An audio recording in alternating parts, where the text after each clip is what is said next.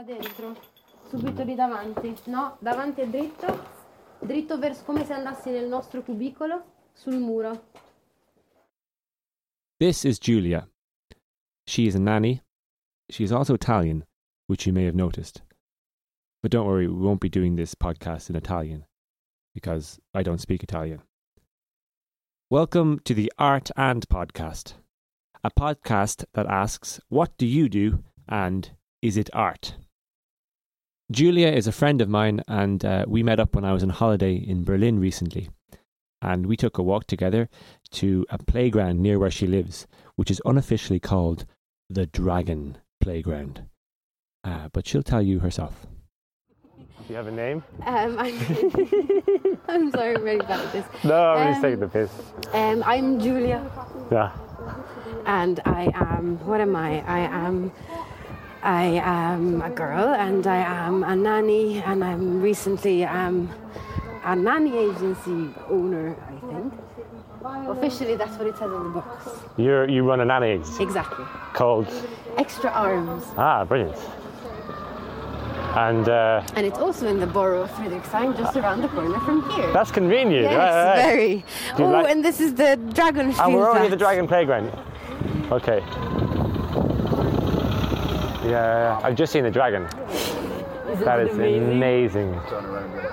Oh, wow. Do you want to climb up it? Yes. Let's do it. Do you bring some of your children here? Oh, I bring all of the children I know here. Right. I spend entire afternoons here. Is it because it's really close to your house? Is that why? Yes, and also because it's one of the kids' favourite playgrounds. Yeah. That's when a kid finds out about this playground, that's where they want to be. And we're entering the mouth of the dragon. And it's also a great excuse because then I get to climb 17 times autistically, and I have an excuse. Oh wow! And you can do your workout. Look at that! Oh, I'm in the mouth of the dragon. It's so cavernous and lovely. Isn't it just? Yeah. Oh wow! We're totally in this. So nice in the teeth. Oh wow! That is good. I think I can fit you there. Yeah. Are you bendy? Yeah, I'm bendy enough. There you go. Then yeah, probably. Oh wow. And is this like a favourite one of the kids you come with? Yeah, we make a special date exactly. We make a special date every year as soon as the summer comes to come spend an afternoon here. So they get to hang out in my house and my office, and then we come here. Yeah. And it's our special summer deal. Exactly. Is that important then? Yeah. And we go eat at the Indian restaurant around the corner. Right. And they get to see where I live, and they can imagine it. When I leave their house at night, they can say, I know where Julia's going. Yeah, she lives there, and and they want to know that. Where do you live? They're curious for that, right? And they know my cat, and they ask me about my cat, and they've learned to pet cats through my cat. Is that very conscious that you do that? Yes, because I think the kids I look after tend to live a very different lifestyle from my own. Right. And part of my agenda, I guess, is to show them that there are all kinds of ways of living. Including kinds where your house is just 4 rooms and there's no stairs in your house. Most of the kids will say, you've no stairs, because they've never seen a house without stairs. It's mind-blowing.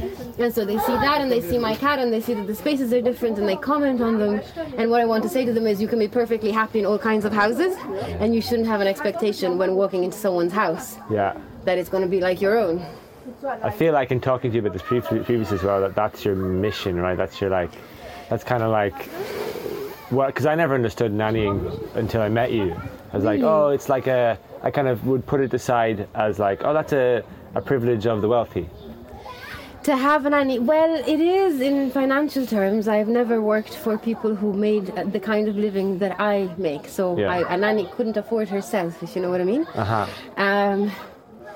But it is a privilege. It is wealthier people have nannies, but it's a place where social classes meet, and it has been historically a place where social classes meet, because I'm in your life 40 hours a week, 50 hours a week.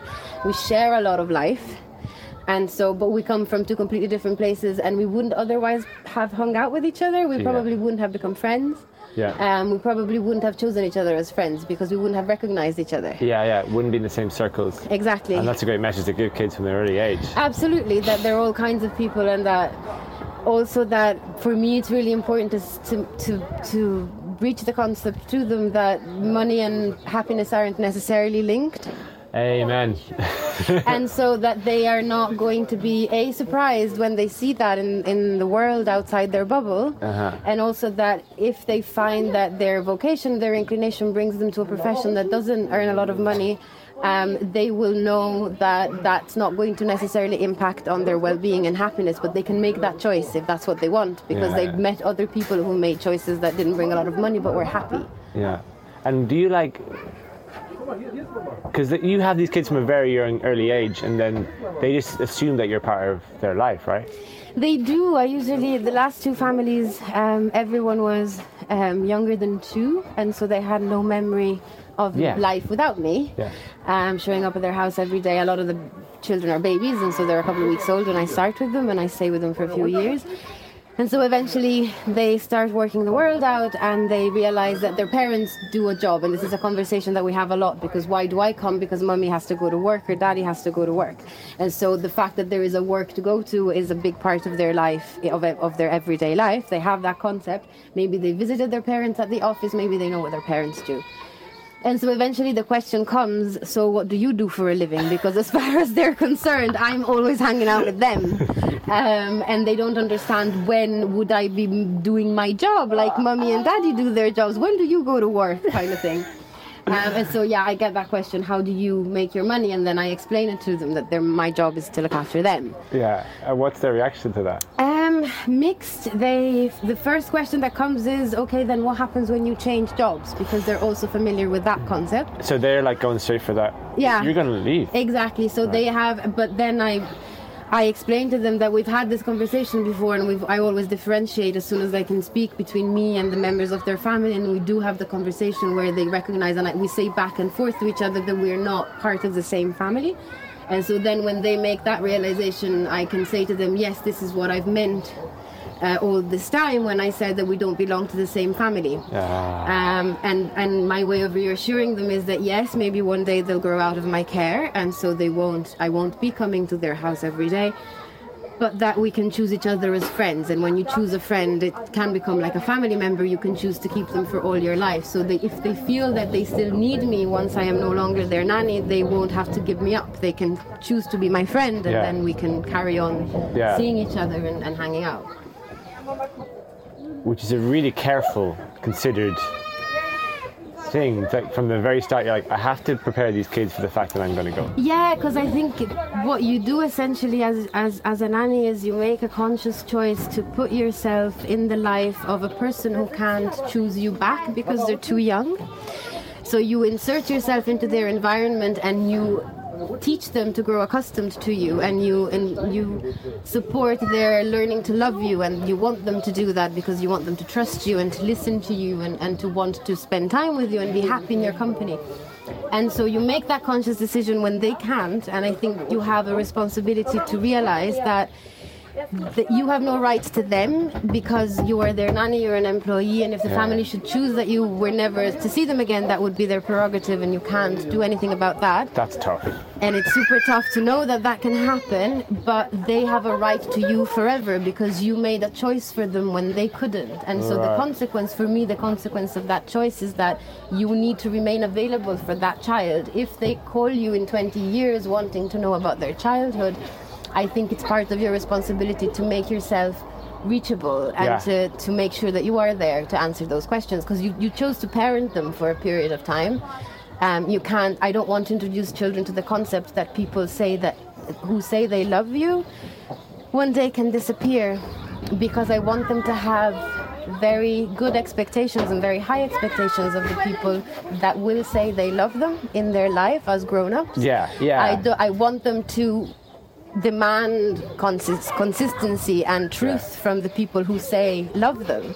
And if I teach them at age 4 that a person who truly loves you could just disappear into thin air, they will take in that that's an acceptable thing to happen, and they won't think to ask for any better when they grow up. And I want to know that they can ask for better, that they should ask for better.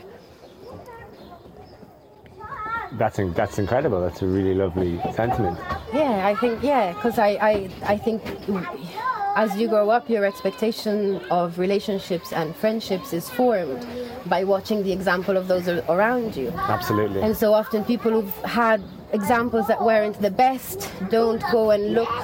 You tend to reproduce a lot of the relationships you lived as a child. That's the story that we hear, yeah. Exactly. And so if your relationships were of a less than high quality, then you will expect that's your expectation set. That's what you expect from people. I feel like most people would think, we should do that when they go older, we should tell them about relationships. But you're like, no, day one. No, because kids don't learn stuff that you tell them. Kids learn stuff that they see. It's a brilliant sentence. People have this, after a certain age, maybe, they also learn, knowledge through being told, but for the first, my feeling is 7-8 years of their life, they learn by watching. They're very good at watching. And so it doesn't matter what you say to them. What they will learn is what they have seen. So, speaking of learning, how did you learn how to do what you do? I don't know. I fell into it. I think most people fall into their chosen profession at some point or another. I was an au pair for a while when I was younger, and I liked it. I found it really interesting to watch. It's the greatest experiment, because for a period of time you have almost total control of the input, and you see exactly what comes out the other end. And so it's an incredibly interesting reaction to watch, to see a child make sense of the world, because you can relate the input and output very closely for the first year of life, say, before they start properly hanging out with other human beings. And so it's an interesting thing. And I discovered through being an au pair that it was a really interesting thing to watch. Yeah, but it is in general. But go on, yeah. And I also discovered that it's very interesting to watch family dynamics, because a lot of the things that you see when you're a nanny are the things that are not said. And so you learn a lot about how families work and what families do to each other, and sometimes if you can find a way of changing the dynamics that are not great, that's great, but at least you get worst case scenario, you get to see them and learn from them. And so I fell into it that way. I realized it was really interesting. And then I learned by doing, I think. Yeah, it feels like a very creative training process you're putting yourself through, because you're really carefully observing and watching everything and then acting, but you have to do that very sensitively, right? You have to, sorry? Do that very sensitively. You have to try, and you can only do your best with what tools you have at what time you have them, which is why regrets are part of the job, and I think they're part of parenting, because you're not always going to be your best self, and you're not always going to be in possession of your best analytical powers at any given time in your life. I mean, you're allowed to make mistakes. Yeah, you're allowed to make mistakes, of course, but then they have very real human consequences, which are hard to take in sometimes. It means the learning's quite fast then. But yeah, you watch, and it is in a way, I think of my past life as a sort of as a painting of sorts, and so you try to live your life in order to create the most interesting, prettiest possible painting by the end of your life, is how I see my progress. And you're constantly layering. And you're layering, and you're putting new colors in and new perspectives in, and your painting becomes richer and richer. I don't know if better and better, but richer and richer. And so I like looking back at it and saying, I like this color that I chose then, or I shouldn't have done that at the time. And I think I know that I'm part of the memory-making process of the children that I look after, and so some of my strokes are going to be on their painting, and some of the quality of their strokes are going to be a product of what I can put in, what colors I give them to start with, or how I limit their choices as well. And so I try to watch and see for as much as I can what I'm doing, what kind of picture I'm producing for them and with them, and I try for it to be the best that I can make it at the time when I have it. And so you watch and you see there are issues or problems or quirks or wonderful kinds of development, and you read up on them. You go home and you read up on them, and you find a book and you find a recommendation, and you learn that there are millions of ways of looking at every single aspect of the really complex thing that it is to grow up. And so you learn that there's a world out there, and you try to keep yourself as updated as you can, so that you have as many colors and as many paintbrushes as you can have given your capabilities, so you can work that into their lives. I mean, for our purposes in this conversation and this art discussion, you're talking about using it as a metaphor, but it's quite apt. you're talking about your job, nannying, as being an art form. I believe it is. I think it's an art form in that sense, in the sense that you are creating visual, sensorial and emotional memories, and that's what art does a lot of the time. It elicits feeling and sensation. Sometimes it records it and expresses it for others to look at later. And so, yeah, in that sense, I believe it's a sort of artistic process. I also think it's artistic in the way that history is artistic, as in I do a lot of, I am the memory for a lot of the families, because it's a blur when you have kids, and especially when you have lots of kids and they're very young and you forget a lot of little things, and I write them down, I remember them, I'm not sleep deprived. And so I then can say a year later, I can say back, oh, do you remember when your child did this at age 6 months? And they're like, oh, no.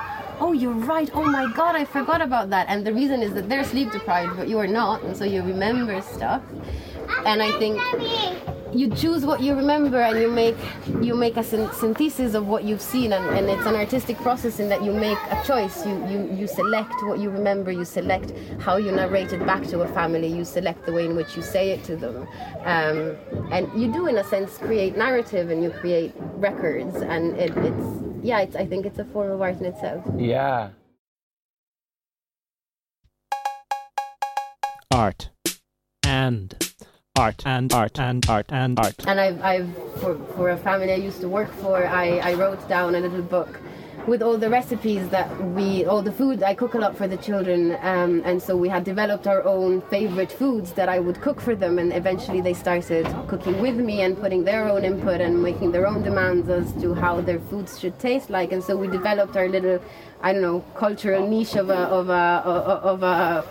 a mix of your culture. Italian background and exactly, their German, and they're British in British, this case, so I learned to make fish pie, and they learned to make pizza dough, things like that. And then when I left them, I started compiling this book with all of their pictures that I had and all of the recipes that we had come to love together and create together. It took me 3 years to do that, because the emotional stress of having left them was too great, and I didn't realize that at the time. I kept wanting to finish it, but I couldn't, and it took me 3 years to send it to them. But I guess 3 years later, it was for them, it was the story of us, in a sense, through one of the things that we did together, and how they developed and how our practices developed. And it was a work of art in the sense that it took a piece of reality, and my mind morphed it and modified it into an object that expressed what that moment in time for me meant, and what my relationship with them meant to me. And so it was a sum up of a piece of reality, which I guess is what you do. But that, for me, is a priceless piece of art. Yeah. If I had a child, I don't have kids, but if I had kids and then I had that, someone had done that for me, I would just be incredibly touched. They were sure to let me know, and I know that they were honest in their, they made things for me. When I left, they painted me a plate, and on the back of it were all the recipes, all the names of the recipes I cooked for them through the years. So we obviously both on each side knew that was the thing that had connected us the most. Right. And so you both sides of the equation started creating some art together. Exactly, and it was the same sort of message. We had zoned into the same piece of our reality together to sum all of it up.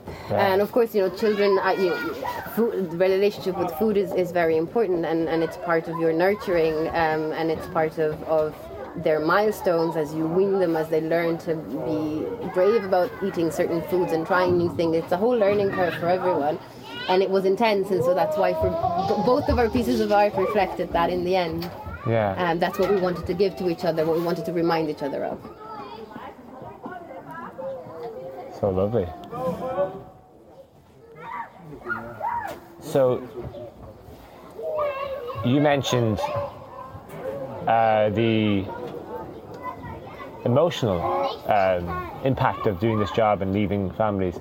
Is there any support for you doing that afterwards? No, there isn't really. I mean, there are online groups and there's a lot of literature, and you can. I'm not very good at seeking people out and support out online. There isn't a lot in the physical world, in the sense that it's a lonely enough job. There are no colleagues. There is no structure around you. And so there's no one you can ask if you're in doubt. There's no one you can check your logic with. And a lot of the time you have to be the one who's sure, because the families are relying on you to support them, and so you can only, I don't know, I always feel like I'm allowed to introduce only a certain amount of doubt, because I want to introduce doubt when it's useful, but I don't want to be another person asking questions. I need to be one of the people who comes up with some answers. And so all of this to say, I got lost in what you were saying too. I was like, wow. Whether you kind of answered the question, so whether there's support networks, whether there's a community around what you do that's active and you kind of swap stuff and talk about stuff. There isn't much of it, or I didn't find much of it in London. You do meet colleagues at the playground, you do start hanging out with them, you do organise play dates with colleagues that have children of similar ages. So you meet people out in playgrounds. Exactly, and you start building your own network of colleagues. That happened a lot in London because there's a lot of nannies in London. Doesn't happen so much here in Germany because there is far less professional nannies, let's say, people who do it for a lot of their time.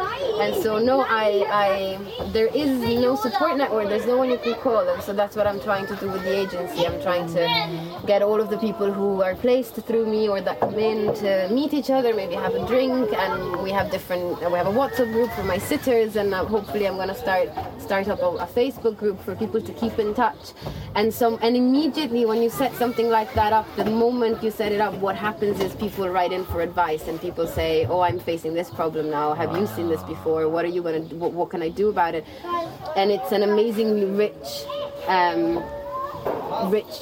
exchange, because all of us are single people. There is no structure around us that tells us how to do our job, and so everyone finds a completely unique way of rationalizing what happens to them, what they see and what they have to deal with. Everyone has to find their own way completely, and you read stuff that makes sense to you, and so you follow your own paths in literature as well. You're often not exposed to the counter argument, maybe because you're on your own. Nobody tells you how to get a perspective. You get it through the years, but which is true of art. You go through currents and you don't realize you're in the current until someone shows you the current beside you, because there's no one to talk to. The parallels have given me tingles in my arms just thinking about that. It's exactly the way you become, you find your way in through art as well, and being an artist or being involved in creative industries. I never thought about that, but you have trainings of sorts in university, but they're all just set up to facilitate you to be experimental and to find your way through and to just follow your path. But then you can totally be usurped wonderfully, excitedly by some new thing. Like you might be performing Shakespeare all your life, and then you suddenly see a mime show. And you think, wow, mime. Yeah. We go out through the, what's this, the esophagus of the dragon? Yeah, that's a very good way of putting it. Yes, I never thought of it that way. Adam's apple, maybe? Adam's apple. The dragon's Adam's apple. I'm going to go up over the top because I think... You're going to go over the upper bit? I'm going to see if I can get through. Oh, it's tight. You might have to help me. Which slide do you want to go on down? This is a fundamental choice when you're out there. Now, you've experienced these slides. I have, yeah. What am I looking at here? So what you're looking at is, that one's steeper and faster. That's the tube one. Yeah, so it's more fun, but there's a high chance you will hit your head on the top part of the roof. Being 6 foot. So you have to really go down it completely, and you have to be completely lying down, and in your case you'll probably be halfway down the slide by the time you're lying down, so you have to take that into your hand. Right. This one is less risky, just mind classic your head. Slide. Yeah, this is just a classic. I want to take more risks in life. Go for it. Yeah, this one. Okay, we're going down the... Oh, okay. Ooh!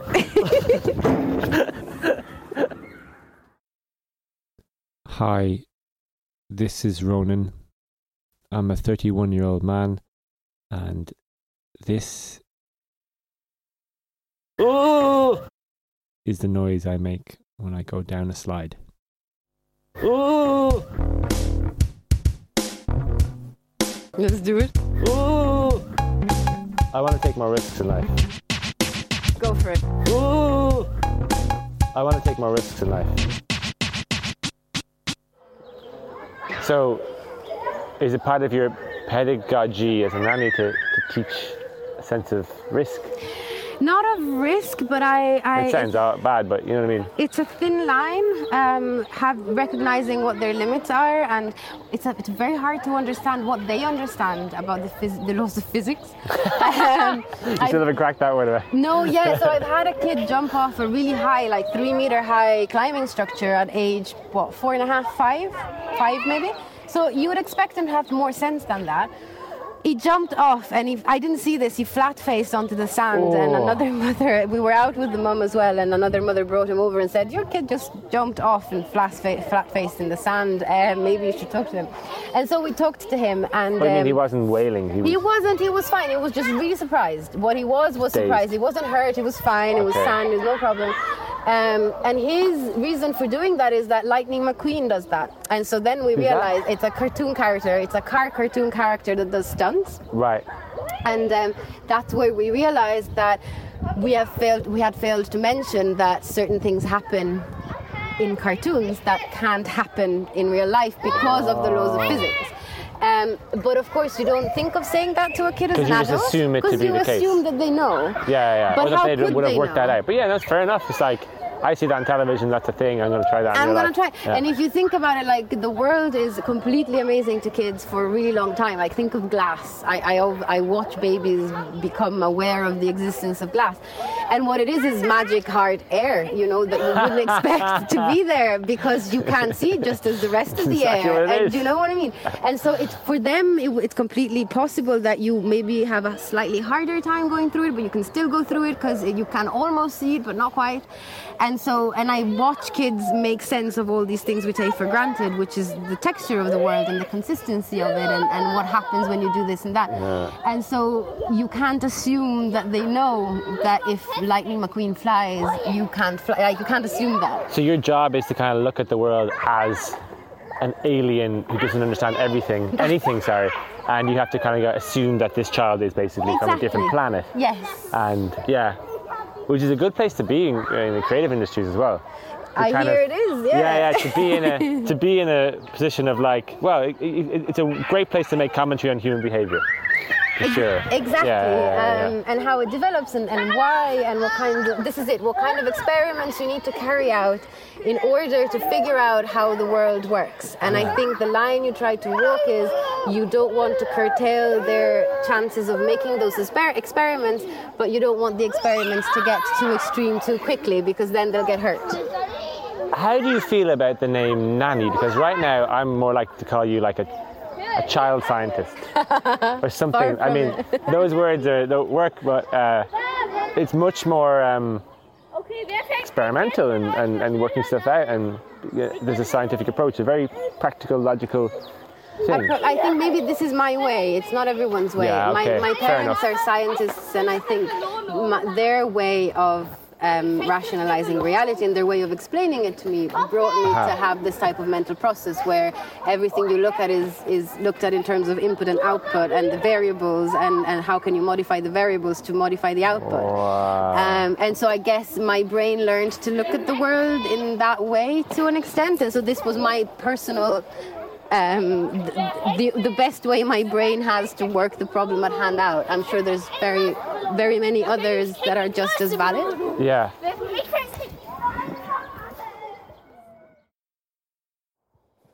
Is there things that you used to do as a nanny that now you're just like cringe at? Because I feel that with this conversation bringing up things that like learning and how I became better at becoming an actor, and being an actor, becoming an actor, and theatre maker and writer and sorts. Then I now like look back and stuff I did when I was in university, going, "Oh, why did I do that? Why did I spend my time doing that?" Yeah, absolutely. I would never think that about you. Really? Yeah. Oh my God, I did some terrible plays. I have narrated you to me in a way You've that made up your own story. Yeah. No, I once directed an awful play. Yeah. I just didn't know what I was doing. I was trying to make it up as I went along, and that was great because I learned so much in that. Of course. But I was just like, well, I think the point was that I should never have directed a play. I should have just worked out a new bit of theatre with loads of people. Okay. That's clearly what I want to do, and didn't realise that till at the time. I'm probably being harsh on myself to say that's... No, I am, for sure. To say that was awful because it was just another experiment. And I was only halfway through where I was like, not really into this. You realised halfway through, but you had to carry on at that point. I mean, I suppose I was just carrying on and getting on with it. But definitely I was like, I picked the wrong play. And then I realised later, I was like, no, I picked a play. This was my mistake. I should have just like not and just messed around, because you had that. I suppose I'm jealous now of the space and time that was available to you when you're in that learning environment at university. But anyway, back to the question. Enough. Yeah. Do you ever look back on things you did before and just cringe as a nanny? Yeah, I do a lot. I guess I subscribed to the Anglo-Saxon way of defining childhood for a long time. What does that even mean? I think every culture has their own way of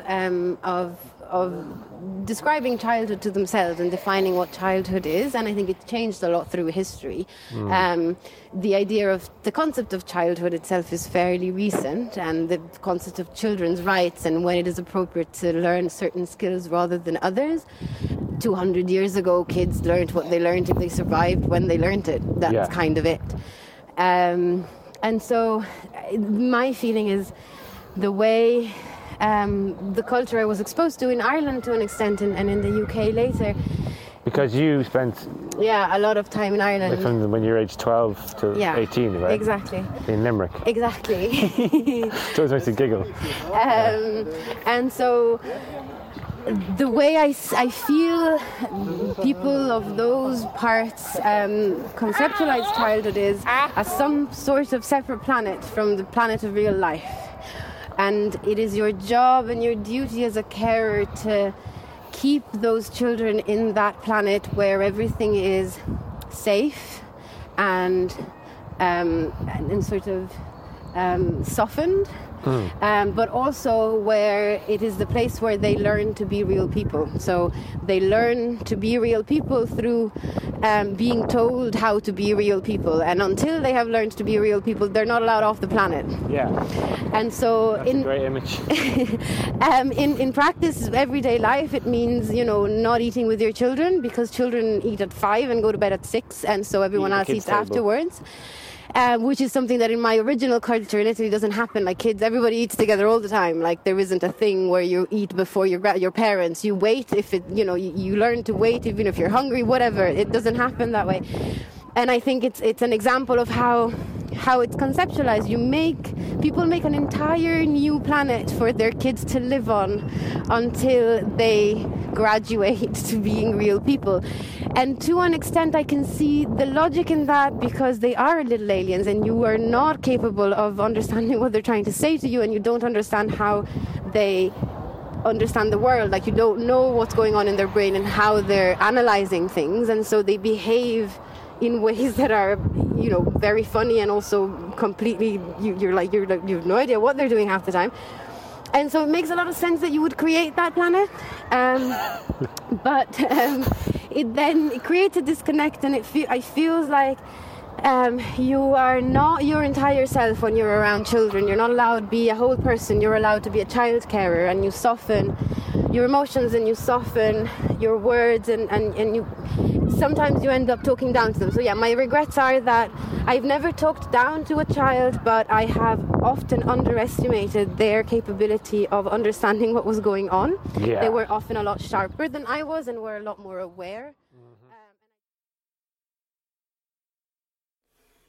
Julia is a friend of mine, she's living in Berlin.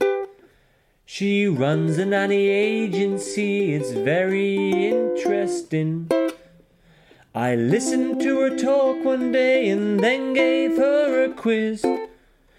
If you listen to her speak, I think you'll think she is supercalifragilisticexpialidocious, even though the sound of it is something quite atrocious. If you say it loud enough, you'll always sound precocious. Supercalifragilisticexpialidocious. It's interesting you say regret. Obviously, like you've changed your practice now to move more towards that. To an extent. I mean, I'm still very strict, I think is how you'd describe me. As a style, I'm very clear with what I need, but I put it down in a different way. I now make it more. So a lot of it is I want to make the relations of power apparent. So there is a relation of power. There is a balance of power. There's a lot of things that you will do as a child because I'm bigger and I can make you. Maybe I don't actually make you, but the common ground that we both know is that I'm big enough to make you do X or not do X. Yeah. And so there is a balance of power between us, and there needs to be for many biological reasons and for on grounds of safety and all of those things. So it's a neutral thing. There's a balance of power. What I aim to do is to make it as apparent as possible. So instead of saying, this is how we're going to do this because I know how to do this and this is the truth of how we should do this, I will say to you, I need you to do this because it helps me in this way, and also I think it's a good idea. Right. Which leaves you the freedom to disagree with me and be disgruntled. And be wrong. You're still going to do it because I'm bigger, I can make you. But I want you to have the mental space to know that this is my rule that I made up because I need it to be this way in order to be functional. And that means that there are many rules out there and you can make your own up. And for now, you need to accept mine because I'm the organizer of this situation and I make sure you eat and you drink and you know, all of those things. But it's because it's necessary and useful. But then you can make your own mental pathways and look forward to finally breaking free from my care and doing the exact opposite of everything. Because I think I don't want to ever break spirits. I don't ever want to make anybody feel like they are wrong in how they are. It's a tender age to like make people feel that way as well. And this is what I have. This is my main regret. In the past, although I have always been aware of all of this, I haven't found ways in which to make it apparent, more apparent to the children in my care. And I wish I had been better at that. Find that language. Exactly, to it's find really ways of saying that. Because what you're saying there is how adults speak to each other. You know, you're basically describing a way that good working practice is. You know what I mean? Like, that should happen in an office. You shouldn't say, do this. You should say, I need this to happen by this time because I think it's a good idea and I'm the position of manager and I need you to do this in time, yada, yada, yada. And that also, sentence is exactly I'm the what manager you're saying. and there's a hierarchy and you've subscribed to it by being here. Yeah, but you're not. And so this is why I get the last word, but there's a reason why. Yeah, there's a reason and trust me. Like, it's not like this is the way it is. Exactly. But so you better fall in line, which is a different style in different industries that could work, and it obviously will bring terribly unhappy employees, but that's just my opinion. It will also take a lot longer. This is part of it. Take longer. Yeah. But it's just really interesting how you're talking to I firmly believe that you should talk to children like you talk to anyone. Like, this should just be part of the conversation. But you're using this now to, you're needing to find the best ways of saying things to them. Where it's very easy to say, put that there, do that, blah, blah, blah. You're finding ways. It's very interesting. I read a very useful book that said include that in your sentence. Say, instead of saying this is how we do this, you say, I want you to do this like this. Yeah. So that you introduce the concept of this is what I want. This is a personal, individual preference of mine. Yeah. And I get to pick because I'm in charge, but this is my preference. Whereas this is how it's done is if you don't agree or if it doesn't work for you, then you're wrong and it is right. Yeah. Do you know what I mean? And just working that into choosing your words is really hard. And a lot of the time you don't have any words because until someone is really 4 or 5, it's very hard to have a conversation in the way that you and I understand a conversation should be. Mm-hmm. And so... Well, obviously it's by practice and by example that they will get that. Absolutely. And so I try to make it as apparent as I can all through, that I understand that there is a balance of power. I want you to see it, because if you see the cage, then you could choose to come out of it. What I never want to do is to make the cage invisible, because that's really dangerous and it just does not make for happy lives when you grow up. Yeah. Here's Roy.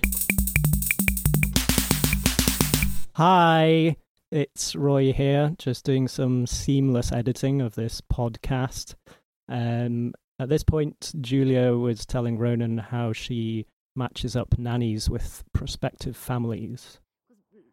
Part of the art of the job, I guess, is that if you're a parent and you employ a nanny, you have to say everything out loud.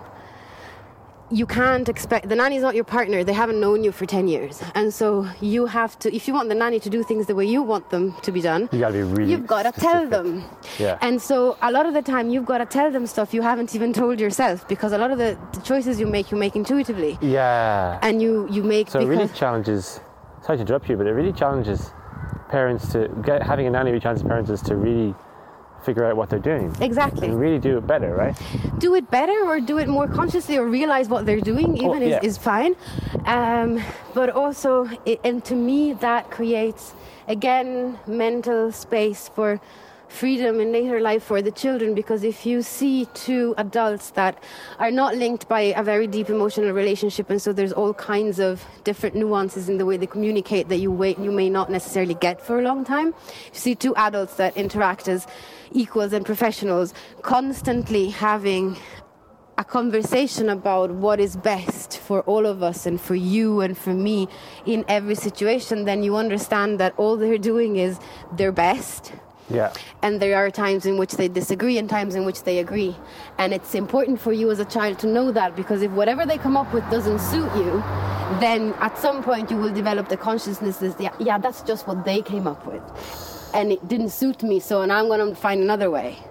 It's part of the making apparent the fact that there is no truth, that we're all trying our very best. Yeah, and I feel that when you talk to parents, new parents, they're just doing their damnedest, and you can see that, and they're like talking to you about like how difficult it is, and I'm like, the child is amazing, it's breathing, exactly. It's playing, it's learning, you're doing excellently. Exactly. They can't see outside that situation, you know. Nannies can give that kind of realization to parents, like, and tell them, like, the development of your kid is going on really well, I see it every day. Fine, exactly. And also, again, you're the one adult that sleeps at night. And so there's a lot of what you can see. You go home and chill. And you go home, you chill, you have a beer. You don't see them for 14 hours. They may not get... You get the distance from the situation. Exactly. And so you see things in a different light, and that's a valuable input a lot of the time. So we just got to your flat now, after our walk around, and we have an arts test that we ask everybody. Okay? And there's a series of 7 questions, and the answer is either yes or no. Okay. And if you score 4...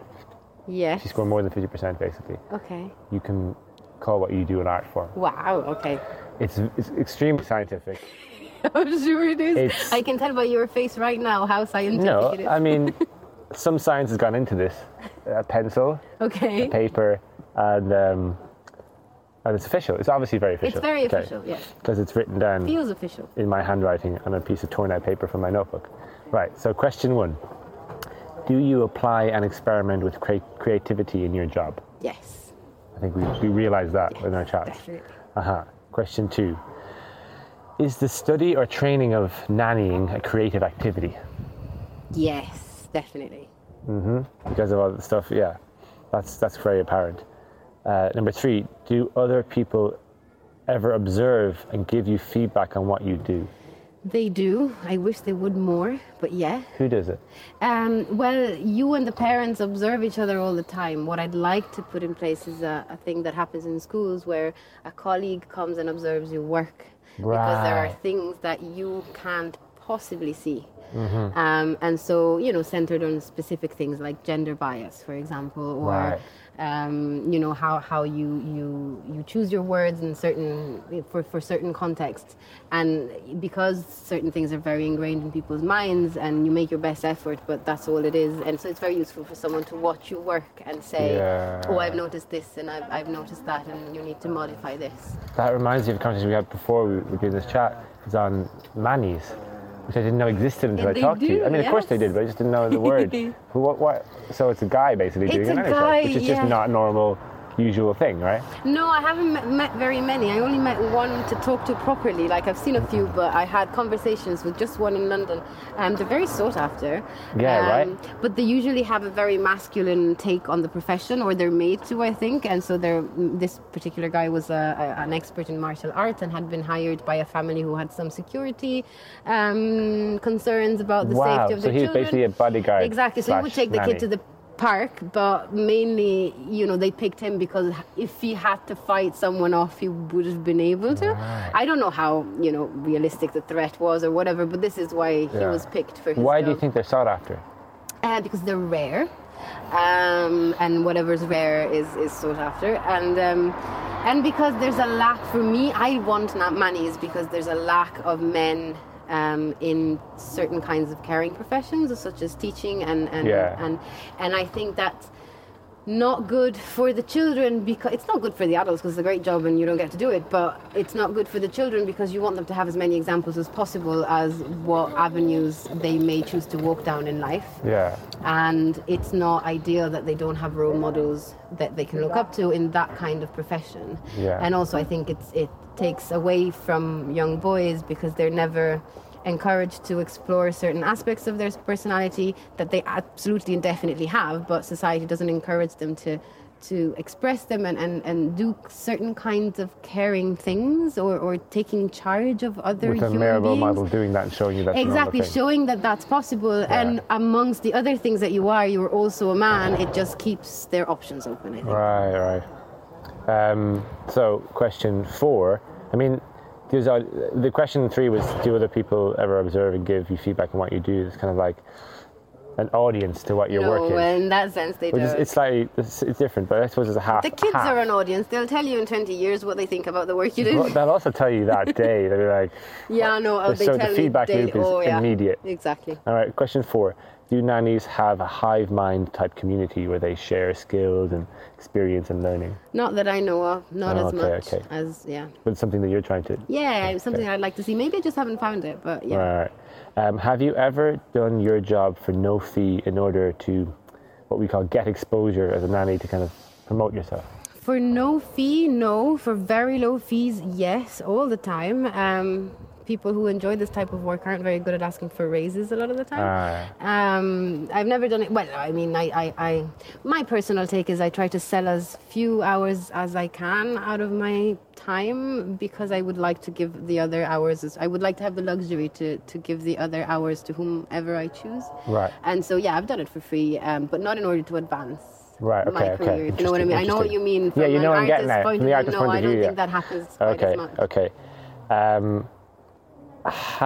We're at question 6 now. Have you ever described yourself as an emerging nanny? No, I have never described... A nanny in training or like... No, not in that way. Junior nanny? No, I haven't. But I'm sure that there's people who do. There are nanny academies in the UK and in some cases another. And I'm sure there's a hierarchy of students in there at some point, yeah. Question 7. Do you think that when your parents are talking to their friends, they can accurately describe what you do? Yes, I think that they can. Oh, wow. The correct answer to that is no. I know, yeah. No, I think I'm very, very blessed because my parents are not only do they take an active interest in my life, but their minds are very... what I do is far less complicated than what they do, first of all. So the other way around is true. I have a hard time describing to my friends what they do for a living. Yeah. And so they definitely were not. It wasn't hard for them to understand what I do, but they do. I think they definitely do. This is interesting because I'm looking back over your answers, and you're on 3 definites, but I'm going to give you the 4th because do nannies have a hive mind community? You're creating that. Hopefully, yeah. So yes, so I'm going to say, being a pioneer of this, that you can call nannying an art form. Yay! Woo! You are an artist. Thank you. In your trade. I will cherish that. You should. And talking to you has made me realise how much more of it, because we've chatted quite a bit as friends about what you do, but this chat has taught me even more so about the colour of the painting image, the colour of your ethos and philosophy of the whole thing. It's so rich. No, it's a great job. Anyone out there considering it should definitely go for it. All right. And if only there were a nanny agency in Berlin. If only there was a nanny agency in Berlin. What would the nanny agency in Berlin be called if it was in Berlin? Oh, I don't know. Thanks very much for listening to the Art and Podcast. Thanks to Julia for agreeing to take our arts test and passing with flying colours. The questions in this podcast were by me, Ronan McMahon. The seamless editing and the bass guitar were by Roy Shearer. The drums in this podcast were by the Boss Dr. Rhythm DR550. Obviously, the drums you're hearing right now is the Korg Rhythm 55, which is what we used in the last podcast. The next podcast is called Art and Heat Engineering. If you have a job that you don't think is art, we'd love to hear from you. You can get in touch with us at artandpodcast@gmail.com. That's artandpodcast@gmail.com. So please get in touch. And thanks for listening. This is the outro. This is the outro. You have to now go. You have to now go. Goodbye. Goodbye. If you could design a playground, what would the one thing that you would have in it? Most important thing? Really high swings. Really high swings? Yes. What do you mean high swings? Swings that go high? Swings that have very long chains so that you can swing far. Right. And also there is it's not a playground, it's like a market, but there's a market here in Berlin called Mauer Park, and most people that have visited Berlin have seen it. Yeah. And on top there's a little hill just above the market, and there are 3 or 4 grown-up swings up the hill, so very tall swings, and they swing just off the edge of the hill. And so when you swing, you feel like you're almost gonna fly off into the rest of the hill, and I love swings. But surely if you let go, you would fly off. Yes, you would. So it's quite dangerous. Perilous. Yes. Yeah. So you would, I guess, in my ideal playground, I would have some of those with safety restraints and some of those without. And so then a kid can figure out, the dynamics of that kind of thing. But yeah, no, I love swings. They're my favorite thing.